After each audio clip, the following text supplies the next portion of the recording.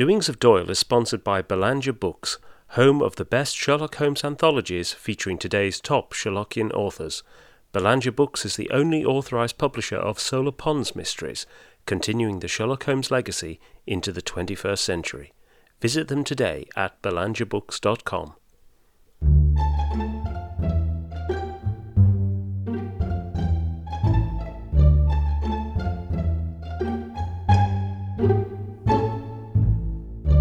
Welcome to Doings of Doyle, a podcast dedicated to the works of Sir Arthur Conan Doyle, the creator of Professor Challenger, Brigadier Gerard, and, of course, Sherlock Holmes. I'm Mark Jones. And I'm Paul Chapman, and together we'll be exploring Doyle's eclectic bibliography to understand more about the great man's life and work. We'll be discussing his fiction and non-fiction, the well-known and the obscure. And stopping by Baker Street along the way. You can find out more at doingsofdoyle.com or follow us at Doings of Doyle on Twitter. Hello and welcome to episode 46, and it's time for a Christmas ghost story, and you couldn't have more spooks to choose from because it's Selecting a Ghost, The Ghosts of Goresthorpe Grange from December 1883. And here's Paul to introduce the story. Having made his fortune in the grocery business, Argentine Dodd has developed a raft of social pretensions and acquired property and ancestry to match. He now lives in a moated medieval castle, with his own coat of arms and a carefully chosen gallery of instant ancestor portraits.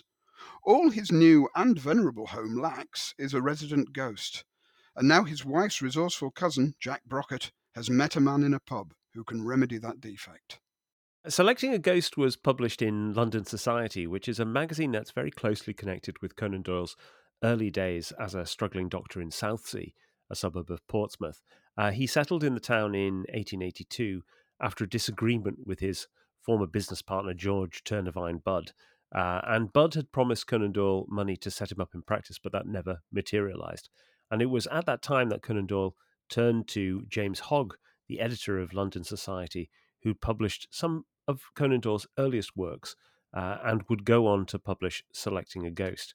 Hogg listened to Conan Doyle's predicament and paid him £10 advance on a short story, which allowed Conan Doyle to lay down his first quarter's rent on bush villas in Southsea. And that incident might give you a bit of a sense of how important London Society was. It was really something of a lifeline for the young Conan Doyle. Between 1880 and 1885, Hogg published 11 of Conan Doyle's stories, beginning with The American's Tale and ending with The Parson of Jackman's Gulch.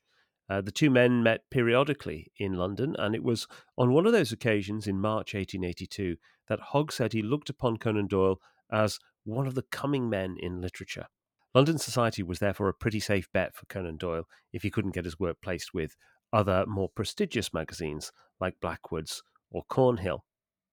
We know little about the writing of Selecting a Ghost. It's only really referred to in the context of another story that was submitted to James Hogg and London Society. And that was a piece about a three-eyed man that Conan Doyle conceived while he was ship surgeon on the Mayumba on a trip to West Africa in 1881. Now, we don't know what happened to that story, or indeed if it was ever completed, but Hogg appears to have paid Conan Doyle an advance for it, because there was then some disagreement over the fee in summer 1883. And in reporting this disagreement to his mother, Conan Doyle said, "Hogg has the ghosts now, but it is not published yet," which is our only reference in his published letters to this story. Hogg did indeed publish it later that year, in December 1883, and it was published that same month in the New York Times in the United States. But the story doesn't quite end there, because Hogg and Conan Doyle eventually fell out. In fact, they hadn't always seen eye to eye. When Conan Doyle offered his short story An Actor's Duel to London Society, he was frustrated that Hogg had failed to see the joke and wrote to his mother that Hogg's chief editorial fault is an utter want of sense of humour. It was something entirely beyond his comprehension. But the specific disagreement over Selecting a Ghost was actually about copyright. The story had been collected in a 3-volume work called Dreamland and Ghostland in 1887, but it was later collected in Mysteries and Adventures, an unendorsed collection of Conan Doyle's early fiction in London Society, which Hogg published in 1889. And it appears that Hogg was really trying to capitalise on Conan Doyle's newfound fame on the back of his success with Micah Clarke. Unfortunately, It came out the same time as Conan Doyle's own official collection of early tales, The Captain of the Pole Star, which was published by Longmans in 1890. Conan Doyle was incensed about Hogg's volume and made it clear in an interview with the Birmingham Weekly Mercury, in which he said, "Mysteries and Adventures is a pirated edition of tales written years ago in London society. Some of them when I was little more than a boy. It is rough on me having these youthful effusions brought out in this catchpenny fashion, but I have no legal redress. The less reviewed or read they are, the better." And Conan Doyle didn't anthologize the story himself. It's notable that it doesn't appear in the author's edition, the Conan Doyle stories, or the Krober edition, which may have something to him regretting those youthful effusions, as he says. And it's one of those stories he perhaps felt was best left forgotten. And of course, we're going to do our best today to revive it. Absolutely. I mean, it's worth pointing out as well, on the back of the last podcast, that he was reusing the name Goresthorpe Grange, Mm. which he'd used in the unpublished story, which we discussed last time. But what makes this story more confusing as well is it was published variously under different titles. Yes. So you have Selecting a Ghost, The Ghosts of Goresthorpe Grange, and then it appeared in other sources as The Ghosts of Goresthorpe Grange, The Secret of Goresthorpe Grange, or The Secret of the Grange. So tracing it can become quite difficult at times for anthologists and completists. Mm. It's also interesting to note that Doyle had this early success with London Society, Mm. which was a very middle-brow Yes. bourgeois magazine. It didn't have the literary pretensions of say the Cornhill. Mm. But it did have a wide distribution, and it was a kind of almost, you could say in some ways, a Victorian version of Hello and sort of these popular magazines with easy Yeah. articles. Yeah. And easy stories that are again designed to read on the train and so on, and also to bolster people up in the new middle class lifestyle, Mm. which was developing. It's quite funny, really, that some of Doyle's stories, because a number of these stories, he had 11 stories published in the magazine in all. And some Mm. of it, it's quite dark and gothic stuff. But it does seem to have been something of a lifeline to him, that's for sure. But it's also fun, particularly in relation to this story, Selecting a Ghost, in that this was a magazine aimed really at a specific demographic Yes. to bolster them, solidify their aspirations almost. Yes. This story, as we'll find out, was actually poking fun Yes. at the aspirational lifestyle. Yeah, absolutely.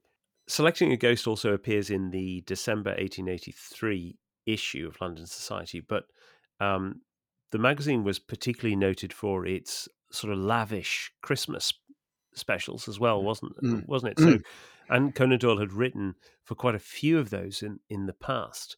In 1880 and 1881, he had stories in that as well. But there's quite a long history of these very celebrated Christmas specials. In fact, the 1872 edition features a very good ghost story by Lefanu called Dick on the Devil, Mm. which is about a ghost who is haunting an estate in Pendle, in Mm. Lancashire, famous for the witches, And near to Stonyhurst. and very near to Stonyhurst. Yeah, indeed, Mm. that's right.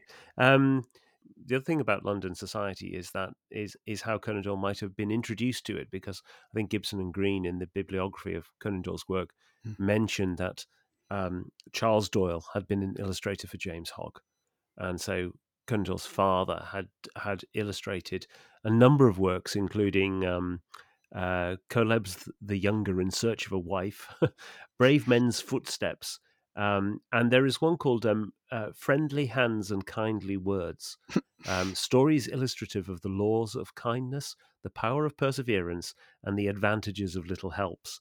And I'll put one of the images from that into the show notes, because there's actually one there which is about a woman trying to stop a gentleman from going into the pub because he's Oh. clearly had too much, and Mm. it's a bit of a Yeah, a bit of a touchy one, that one. Mm. But it's interesting. So it might well be that actually Conan Doyle got his introduction to London society um, through his father. And London Society did, like the Strand later, pride itself on the illustrations Mm, within its pages. mm. Um, it's also perhaps worth mentioning when you talk about Christmas specials that, of course, Sherlock Holmes made his entry into the world in Beaton's Of course. Christmas Annual for 1887. Yeah, of course, of course. You were mentioning there as well that selecting a ghost is really sort of pointing at the pretensions of the Mm. rising middle class, and you don't get anything better than that in in the main character here, who's the wonderfully named Argentine Dodd, D apostrophe ODD, isn't it? Mm. Whose real name is Silas, I think we discover Mm. at one point, who's this grocer who's made his fortune and become one of the nouveau riche, as it were. Um, and there's he has a rather inflated view of himself. Um, yeah, in introducing him, it said, I'm sure that nature never intended me to be a self made man. There are times when I can hardly bring myself to realize that 20 years of my life were spent behind the counter of a grocer's shop in the East End of London, and that it was through such an avenue that I reached a wealthy independence and the possession of Goresthorpe Grange. My habits are conservative, and my tastes refined and aristocratic. I have a soul which spurns the vulgar herd. Quite a ridiculous character. But as well as purchasing Goresthorpe Grange, he's decided to resurrect the old family coat of arms to cement his newfound family position. Um, and so he really plays on this idea that the Dodds had once been a great family and that he's sort of bringing them back into their rightful place. But his words would sort of, suggest otherwise. He says at one point, "Our family, the Dodds, date back to a prehistoric era, as is to be inferred from the fact that their advent into British history is not commented on by any trustworthy historian," which is a great line as well. And Conan Doyle had himself done quite a bit to resurrect his own family crest. He had a long-standing interest in heraldry and his own genealogy through the influence of his mother. And in fact, he talks about this in Memories and Adventures. He says, I trust the reader will indulge me in my excursion into these family matters, which are of vital interest to the family, but must be tedious to the outsider. As I am on the subject, I wish to say a word about my mother's family, the more so as she was great on archaeology and had, with the help of Sir Arthur Vickers, Ulster King of Arms, and himself a relative, worked out her descent for more than 500 years, and so composed a family tree which lies before me as I write, and on which many of the great ones of the earth have roosted. So that's Conan Doyle's mother, Mary Foley. And actually, the coat of arms that Conan Doyle resurrected included both the Doyle and the Foley crests. And it's obviously something made a huge impact on him from his early childhood, with sitting listen to his mother's stories of the family history, and together they'd build these castles in the air.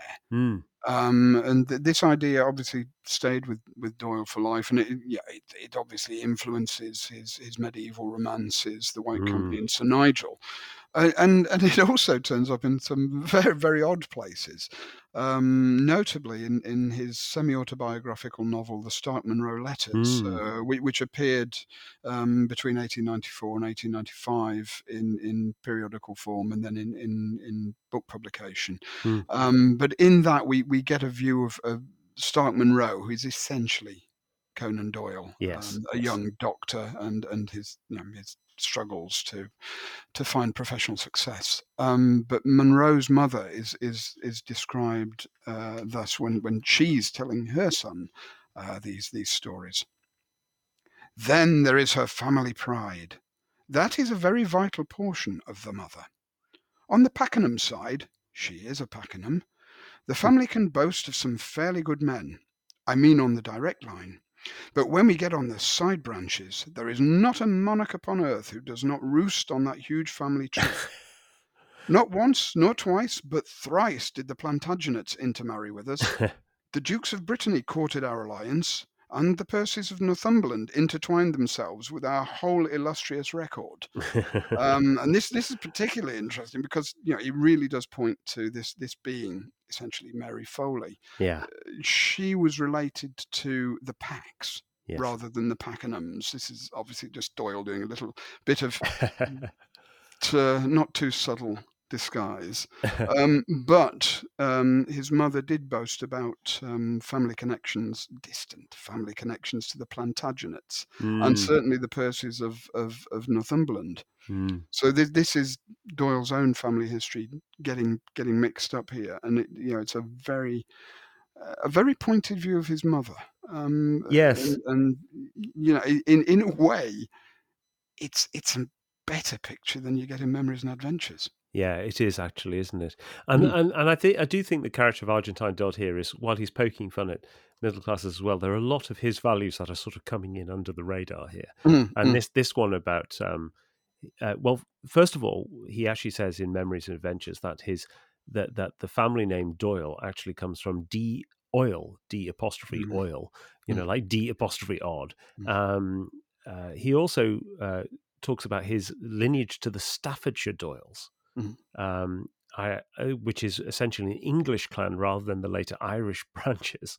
So he says, we can only claim to be the main stem by virtue of community of character and appearance with the English Doyles mm, and the unbroken use of the same crest and coat of arms. So here he is deliberately associating himself with a particular branch, but saying basically we are associated with them by virtue of the fact that we look a bit like them and we use the same coat of arms. But he did go on to use this the coat of arms, his coat of arms, which was the Doyle and Foley one, in the south-facing windows in Undershaw, the family home he built for his first wife, and they moved into in 1897. And sadly, I think that the windows haven't really survived. But there is actually a famous painting of Conan Doyle by Sidney Paget, which was painted around the same time, which has a coat of arms in the top right hand corner.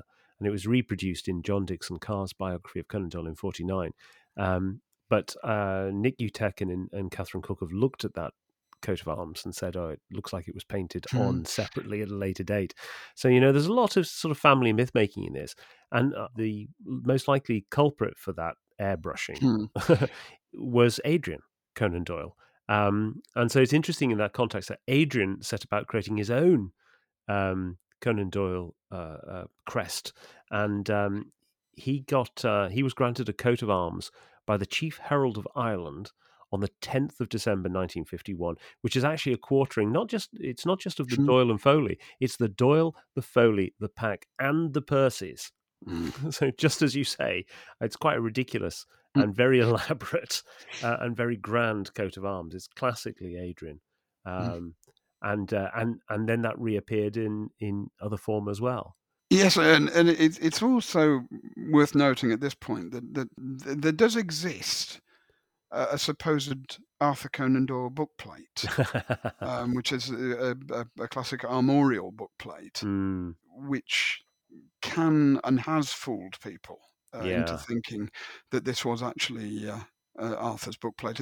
It was actually perpetrated by Adrian again, and stuck in books which may well have belonged to his father, but his father certainly didn't design or approve the bookplate. Mm, cheeky man. Mm. I mean, a couple more interesting points come out of what you said there as well, Mark. In that you get Arthur Conan Doyle pointing towards the English Doyles, which is very interesting. Isn't it? Which it's fascinating, given his background, that he spent much of his life playing the Englishman, Yeah. given his Celtic mixed Scots-Irish background. Yeah. That he's pointing towards the English Doyles himself. Yes. Yeah. But then Adrian gets this permission from From the the Irish. That's right. From the Chief Herald of So Ireland. again, you've got this mix going on. Yeah. And I'm also thinking as well in terms of Doyle's fiction, with the whole idea of family and branches, that this emerges in the Musgrave Ritual, where Reginald Musgrave is part of a cadet branch, Yes. a Yes. scion branch who broken away from the northern Musgraves. Yeah. So it does sneak into It does. unexpected places in Conan Doyle's fiction. Yeah, there's another aspect I think that connects back to Conan Doyle's, I don't know, psychological makeup, I suppose you would call it, which is reflected in something Argentine Dodd says, where he talks about how he could be a sort of present day crusader. Hmm. He says, some instinct tells me that the blood of a crusader runs in my veins. Even now, after the lapse of so many years, such exclamations as "By Our Lady" rise naturally to my lips, and I feel that, should circumstances require it, I am capable of rising in my stirrups and dealing an infidel a blow, say with a mace, which would considerably astonish him. And so now that he's got chivalric blood in his veins, and he's got um, his resurrected coat of arms, the only thing he needs to do to finish to complete the picture is Goresthorpe Grange. And to all intents and purposes, this seems like it's quite a good manor house for him. Yes, he says himself, "It is soothing to me to know that I have slits in my staircase through which I can discharge arrows, and there is a sense of power in the fact of possessing a complicated apparatus, by means of which I am enabled to pour molten lead upon the head of the casual visitor. I am proud of my battlements, and of my circular uncovered sewer, which girds me round." It's wonderful, isn't it? Mm, It's wonderful. But the problem with Goresthorpe Grange, of course, is that it lacks a ghost. mm. And anything that any self-respecting landed family needs is a ghost to occupy their property. He's particularly annoyed by the fact that his neighbour, who is a farmer with the wonderfully Dickensian name Jorrocks, has got a ghost and he hasn't. And he says, Jorrocks is densely unconscious of his good fortune, and his language when he refers to the apparition is painful to listen to. He little dreams how I covet every one of those moans and nocturnal wails which he describes with unnecessary objurgation. Things are indeed coming to a pretty pass when democratic spectres are allowed to desert the landed proprietors and annul every social distinction by taking refuge in the houses of the great unrecognised. Yes, but then there comes the problem of how do you actually find a Yes. ghost if your house doesn't have one to begin with? But fortunately, Argentine Dodd's wife has a very resourceful cousin called Jack Brockett, who he is described as one of those who lives by his wits.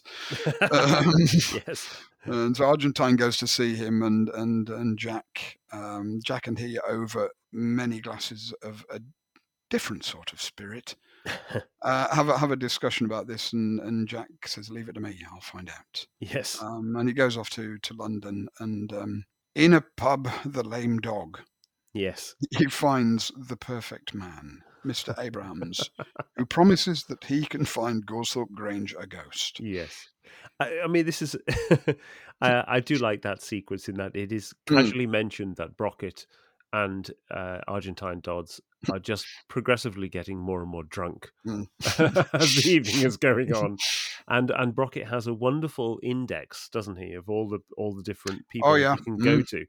Yeah, and as you read about his reference works, you're very much reminded of the good old index. Yes, it is. That's right. That's right. I mean, had he not got Jack Brockett to rely on, and had he been in the 1970s, he might have been able to go to Rent a Ghost, of course. Oh, You know, absolutely. if your mansion house needs haunting, just call Rent a Ghost. Um, so, but Abrams himself is quite a fun character as well.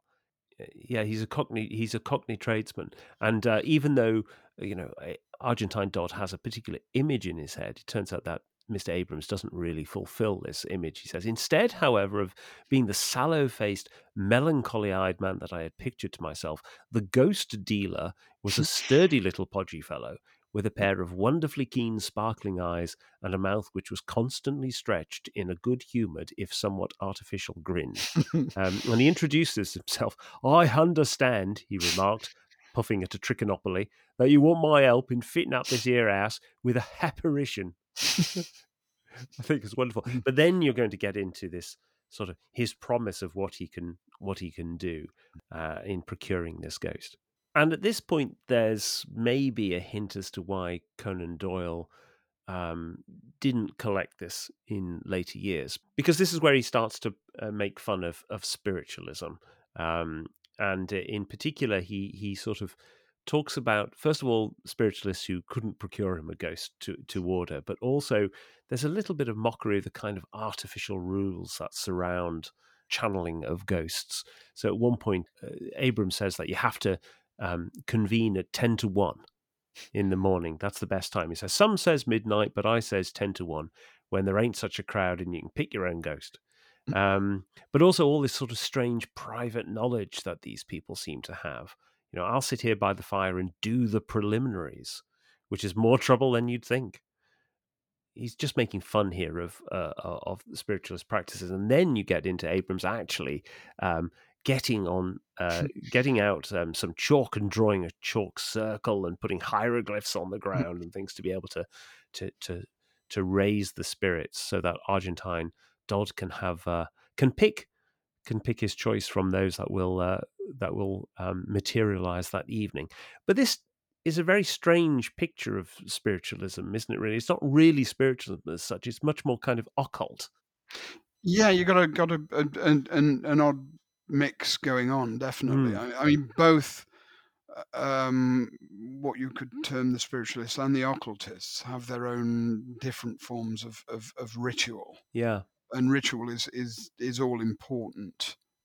Just as it is in organized religion, it's a very much a part of the procedure. Mm. There's a measure of poking fun at mediums, Mm. but there is also a stronger measure, really, in this of poking fun at the ritual occultists, Yeah.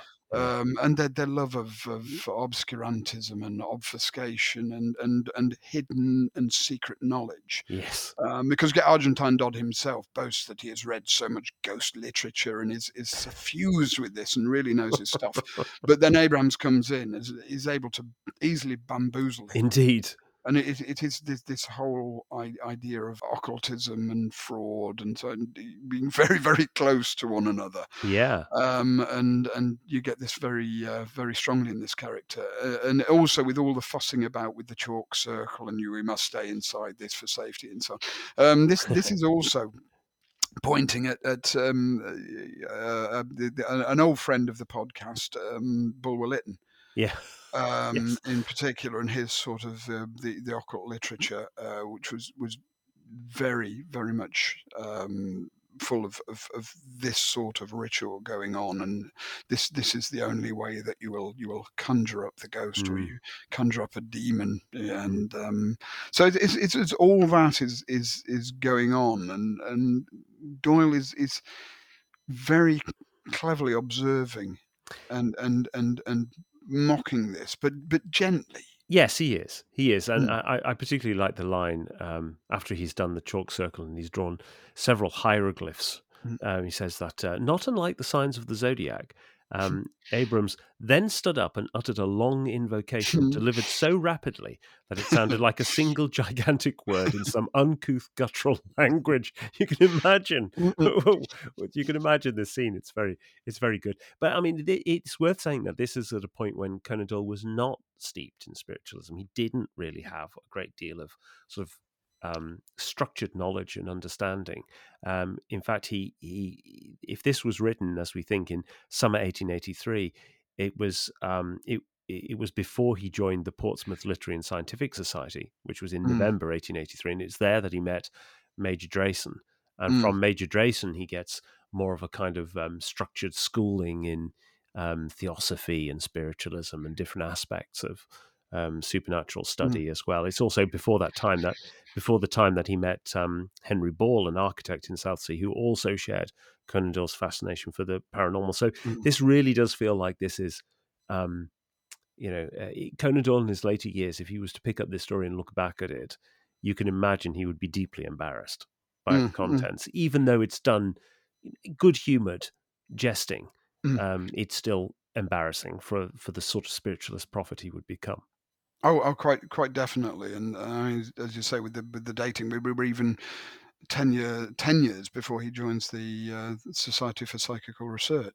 So all the what's actually going on here is he's very much like Dodd. Yes, exactly. He's got his knowledge from he's well steeped up in the fiction and the literature. I mean, he's grown up reading Blackwood's. Yeah, that's right. So, he really knows his stuff in terms of supernatural and weird fiction, and that's where most of this is coming from. Yeah, that's it. Hmm. But the most important part of the ritual is the taking of a certain essence of Leucoptolicus, which is Mr. Abraham's secret ingredient to successful raising of ghosts. And it seems to work. Yes, it does. Now you have Argentine Dodd experiencing a parade of ghosts Mm. that essentially audition for him one at a Yes. time. The first of which appears with these wonderful words: "I am the invisible nonentity. I have affinities and am subtle. I am electric, magnetic, and spiritualistic. I am the great ethereal sigh heaver. I kill dogs. Mortal, wilt thou choose me?"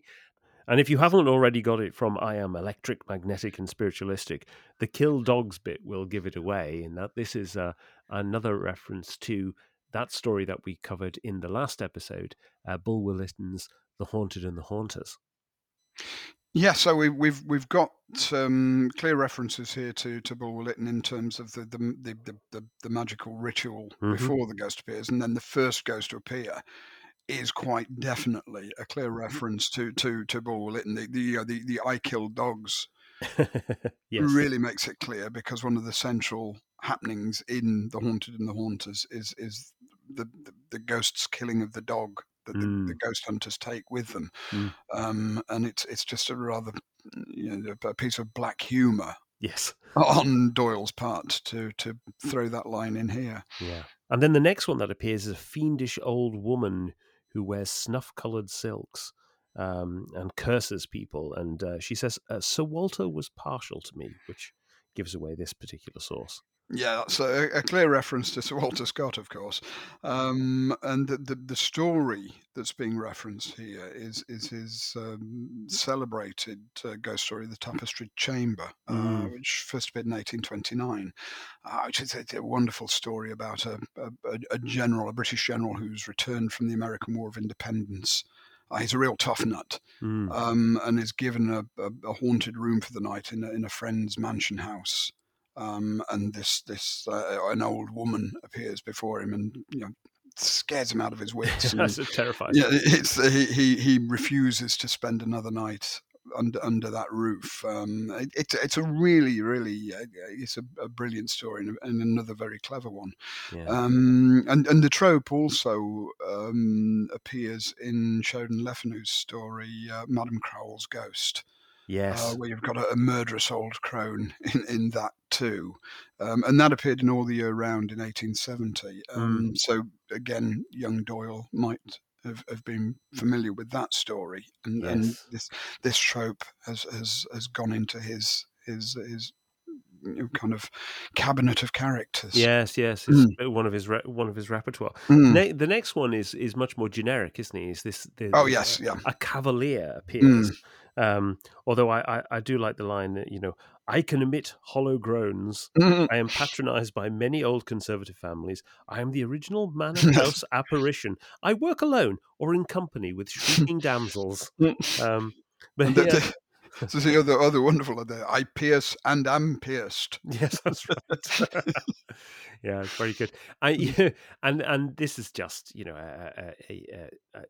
a typical ghost story that you might get anywhere. In fact, I yeah. was looking at there was one of the journals of the Society of Psychical Research. A year later, has an article about just such a ghost, a cavalier who they describe as a road ghost, Mm, somebody who appears essentially on the road between Richmond and Twickenham, mm. outside of an old house, and has been cited several times. But the next one is very explicitly a Dickens reference, isn't it? This one, although when I caught it, I wasn't quite sure on what the influences were. The Dickens ghost says, I am the lever of footsteps and the spiller of gouts of blood. I tramp upon corridors. Charles Dickens has alluded to me. I make strange and disagreeable noises. I snatch letters and place invisible hands on people's wrists. I am cheerful. I burst into peals of hideous laughter. Shall I do one now? Mm. Yeah, it's quite a confusing one, this, with the Hmm. Dickens reference there. Um, it's actually before you get the spirit speaking, you have this description. A feeling of intense horror stole over me, and I was aware of the presence of a ghastly creature in the room, of dim outlines and uncertain proportions. One moment it seemed to pervade the entire apartment, while at another it would become invisible, but Mm. always leaving behind it a distinctive consciousness of its presence. Now, it's rather more subtle It than is, what it isn't it? suddenly turns into. Isn't it? Yeah. And this uh, could possibly be a reference to Dickens' 1865 story, To Be Taken with a Grain of Salt, in which the member of a jury on a murder trial Hmm. is visited by the ghost of the murdered man. But Hmm. only this juror can see the ghost. But the ghost is wandering around the courtroom and affects other people, but is Oh. invisible. And the murderer himself sees the stamp of the ghost on the face of the juror and says, "Not him. I don't want him on the jury." So it's all quite, there's a lot of rather good subtle stuff going on. So I wonder if that's the reference there. Mm. Yeah, I don't know And that one. again, the peals of the peals of laughter Yeah. might come from the 1836 story, A Madman's Manuscript, um, in which you get the confession of a madman. Mm. He can't resist laughing all the time. And That's he right. goes off on his own. He has to laugh about the most awful things. And so I don't know whether it's kind of mixing all that together. Yeah, yeah, the kind of spiller of gouts of blood was the one that sort of wrong-footed me on this one really, because Mm, mm, because it doesn't feel very Dickens that to me at all. mm, But yeah, that's an interesting one. And then you get into something which is much more, I would have said, associated with spiller of gouts of blood. Another archetype, a bit like the Cavalier this time, mm. is the pirate captain Yes. who appears, which is Conan Doyle channeling all of his interest in the likes of Captain Kidd and Edward Teach Blackbeard, Mm. all the stuff that influences his Captain Sharky tales Yeah, as well. together with kind of road bandits and all of that kind of. He's a real kind of amalgamation of Yes. all these sort of ruffians. And you have, I am a murderer. I am a ruffian. I crouch when I walk. I step noiselessly. I know something of the Spanish Main. I can do the lost treasure business. I have charts. I have charts. It's or rather, and again, that's kind of the "I have charts" alluding to, the kind of the hidden treasure Yes. archetype, Yeah, which yeah. ghosts often they're pointing to hidden treasure. And yeah, by this point in the parade, you can see that Doyle is doing this clear mix of fictional influences and folkloric influences, and just throwing them all together. Yeah, he is. And Mm. then his next one is a particularly terrifying one, isn't it? Mhm. It's the Edgar Allan Poe one, which he Yes. describes as the American blood curdler. Mm. It's good. We have the descriptions here are fantastic. It was a very tall man. The gaunt bones were protruding through the corroding flesh, and the features were of a leaden hue. A winding sheet was wrapped around the figure and formed a hood over the head, from under the shadow of which two fiendish eyes, deep set in their grisly sockets, blazed and sparkled like red-hot coals. The lower jaw had fallen upon the breast, disclosing a withered, shriveled tongue and two lines of black and jagged fangs. He's letting himself go, and then when it speaks, I am the American blood curdler. I am the embodiment of Edgar Allan Poe. I am circumstantial and horrible. I am a low caste spirit subduing spectre. I am grisly and nauseous. No depending on artificial aid. Work with grave clothes, a coffin lid, and a galvanic battery. Yes, indeed. Yeah. This, I mean, obviously, this is bringing out Doyle's absolute love of Poe. Yeah. But the interesting thing is Poe didn't write ghost stories. No. No. He didn't, he just he didn't do that. But the kind of horror stories, Mm. if you want to just generalize. And this spirit is a supposed spirit of Poe's stories, and Doyle knew better, Yes. but already Poe's stories are being reduced to a set of gruesome stage effects, which is what Yes. has happened in the 20th century in a big way. And you think of the Roger Corman movies; Yeah, it's of all course. this setup of effects, and this is what you're getting here. Mm. And I find it fascinating as well at this stage, with 1883, already Doyle is Early. picking up on the idea of the American blood curdler. Yeah. The fact that American fiction of this kind is often reliant upon gore and effect. And shock, yes. And this would definitely go on into the 20th century, where Yeah. the American school would take over and dominate. And Yes. it's interesting, with that kind of the gore, the shock effect, the shock and gore, yes, would be what would come in over some of the more subtle Yes. English ghost stories. The sort of stories where sometimes you don't even know what's happening. Yeah. Everything is more subtle, whereas this is seen as Poe changing the game. Yeah, yeah, Mm. yeah. I mean, all of these ghosts that he's doing are really pointing to an earlier time, aren't they? They're all Mm, all mm, much earlier kind of depictions of ghosts, and as we talked mm, about in the last episode, this is the 1880s is a point of transition in ghost stories, isn't it? The 1880s, mm, 1890s, as it moves into maybe more psychological as mm. well. But this is him really reveling in all the horrors. That side of it was, again, as you say, this is a period of transition and change, and you've got, again, Dickens Yes. is doing a lot of this change, where he's taking, the classic trope. You can think of the chain clanking ghost, and Jacob Marley. He Mm, turns this on its head, and Marley is imprisoned with his own, cash boxes and keys and so on, and it's using that for a purpose. and mm, and and later on in, um, Ebar James would refashion the sheeted ghost, in "O Whistle and I'll Come to You, My Lad," mm, where what had become rather a standard jokey ghost, James refashions into a creature of real horror. So absolutely. we've got all of this is going on, and Doyle's picking up on this, and he's playing a part in it himself. Yeah, he is absolutely. Mm. And his final ghost is the one that Argentine Dot actually settles on, Mm. who is in the end this young girl who is plaintive and sentimental, beautiful and ill-used. I have been forsaken and betrayed. I shriek in the night time and glide down passages. My antecedents are highly respectable and generally aristocratic, which is almost certainly why he goes for them. And of course, at this point, we get the punchline as that he's sort of saying, "Yes, I'll have her." At which point, his wife shakes him up and says, "We've been robbed."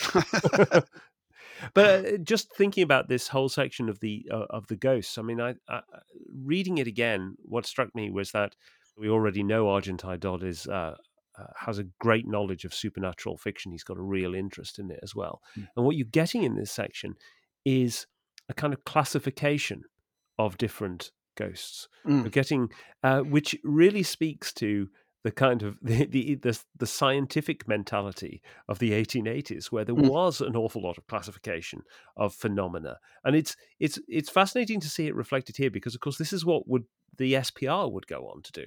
mm, This is mm, what Conan Doyle would be engaging with in later life as well. This kind of um, quasi-scientific, mm, pseudo-scientific rationalization of different paranormal phenomena into different kind of categories and boxes.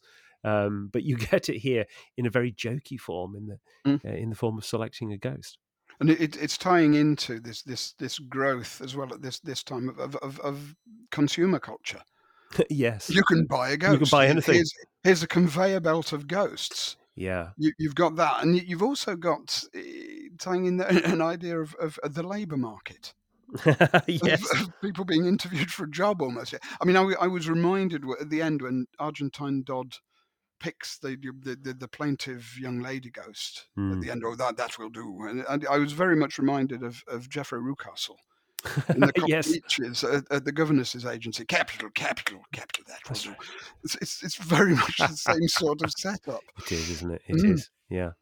Yeah, so after Mrs. Dodd has, woken up Argentine and said, "We've been robbed," we get to work out that the heart of the problem has been the, Leucoptolicus, Yes. which is later analysed by a doctor, who This is one of the heavier-handed comedy moments, isn't it? Dr. T.E. Stube. Yes.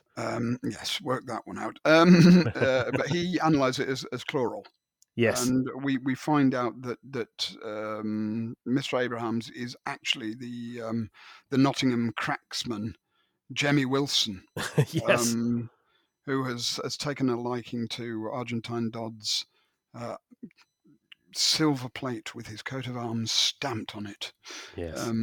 which have now disappeared. So yeah, we have this as the big reveal at the end, and it does work very well. It's cliched, but works really well. And you also look back. This is again Doyle picking up on previous use of this kind of thing, and I'm thinking particularly the influence of Dickens Mm. coming in strongly here. We've got this in the Pickwick Papers, which Doyle had certainly read. Mm. There's two of the stories in particularly. The story of the Bagman, Yes. in which a traveller sleeps in an inn, and an old chair in his room turns into an old man, and gives him some story about the inn. Mm. And this actually is seen after, I think it's 7 glasses of punch. Yes. And then a later story, the story of the bagman's uncle, in which after a wild drinks party in Edinburgh, the uncle falls asleep in an old kind of graveyard of mail coaches. And he wakes up to find himself in a ghostly mail coach and has various adventures. So it is this kind of, did they see ghosts, or was it all the drink or Yes. the drugs? And perhaps in Dickens, the most famous example occurs in The Christmas Carol, when Scrooge first meets Jacob Marley, and he says, "You may be an undigested bit of beef, a blot of mustard, a crumb of cheese, a fragment of an underdone potato. There's more of gravy than of grave about you, whatever you are." So again, it's that whole tradition that Yes. Doyle's tapping into, and making a very successful job of. Yeah, it does remind me a bit. In fact, this whole story sort of slightly remind me a bit of a literary mosaic, which we covered Yes, previously. yeah, yeah. In that, again, this is Conan Doyle bringing out um, a cast of literary, in that case, um, uh, you know, past writers, Mm, but essentially it's on the same, riffing on the same idea, mm, and mm, also literary mosaic starts in that case with this. I think the gentleman has had a pint of beer and a mm, Welsh rarebit mm, supper, and that's what has induced mm. his dreamlike state. It's a kind of showing off as well. Yeah, it You is know, with both of them, of look what I've read, and if you're as definitely. well read as me, you'll spot the references, dear reader. Yeah, that's right. Mm, That's right. Yeah. I mean, the story as well is interesting as a comic ghost story, because I mean now mm, we're at the end of the story. We know that it isn't really a ghost story as such, mm, um, you know. But there are. This is a period of time where people are starting to play with the conventions because mm, they're so well established, aren't they? And yes, you've got people like Mark Twain writing in 1875. He has a ghost story, which is a funny little piece about the Cardiff giant who is haunting a museum that has his body in, only to discover that it's a plaster cast of his body and he's been haunting the wrong museum. But this whole story reminded me a bit as well about Oscar Wilde's The Canterville Ghost, Oh, yeah, yeah. which is going to be 4 years after this, Mhm, 1887, and you just mentioned before there, Paul, about consumerism. I mean, mm, that's a big attack on consumerism mm, in the Canterville Ghost, and that too has references to the Society of Psychical Research, mm, Myers, Podmore, mm, and the likes as well. mm, And then there are other writers, maybe a little bit later. There's Kendrick Bangs, writes a very funny story, "The Water Ghost of Harrowby Hall," 1894, which is about a water spirit who is finally defeated when they're tricked to turn into ice mm. on a particularly cold day. But it has some particularly wonderful overblown dialogue like, "Congeal, madam, congeal. You have drenched me and mine for 203 years, madam. Tonight you have had your last drench." Well, Bangs is particularly interesting. I mean, he specialised in Yeah. the kind of the comedy supernatural story.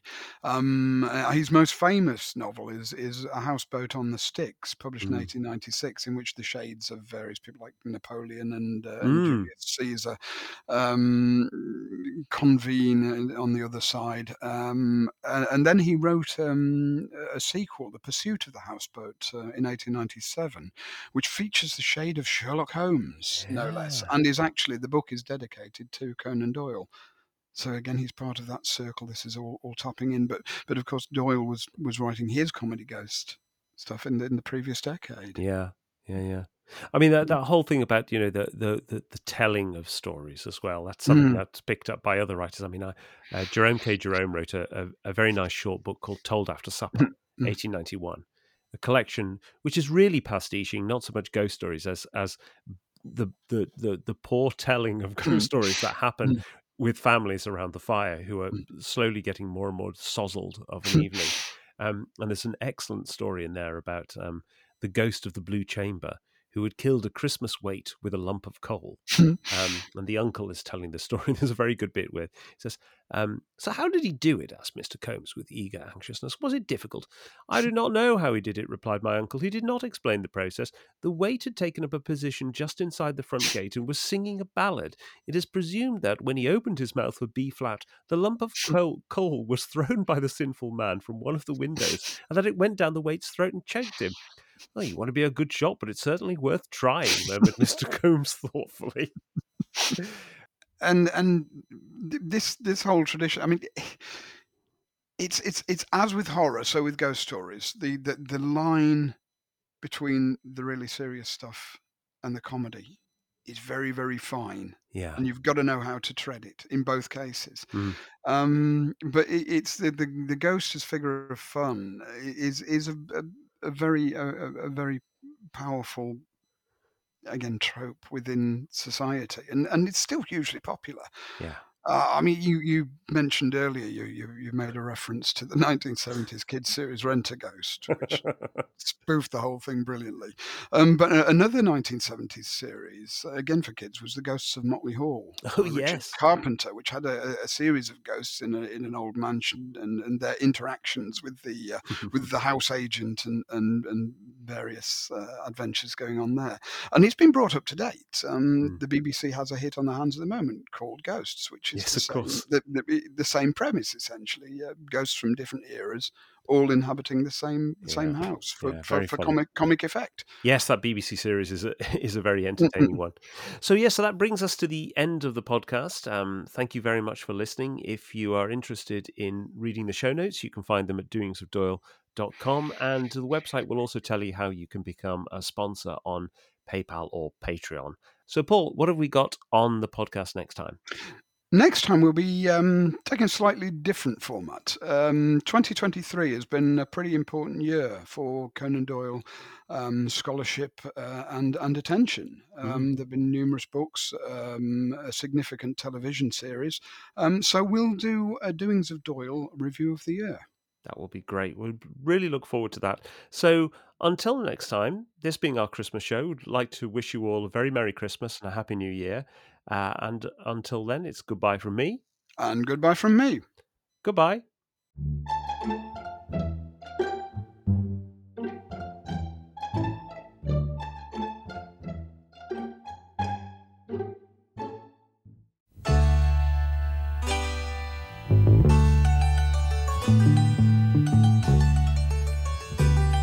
If your mansion house needs haunting, just call Rent-A-Ghost. We've got spooks and ghouls and freaks and fools at Rent-A-Ghost.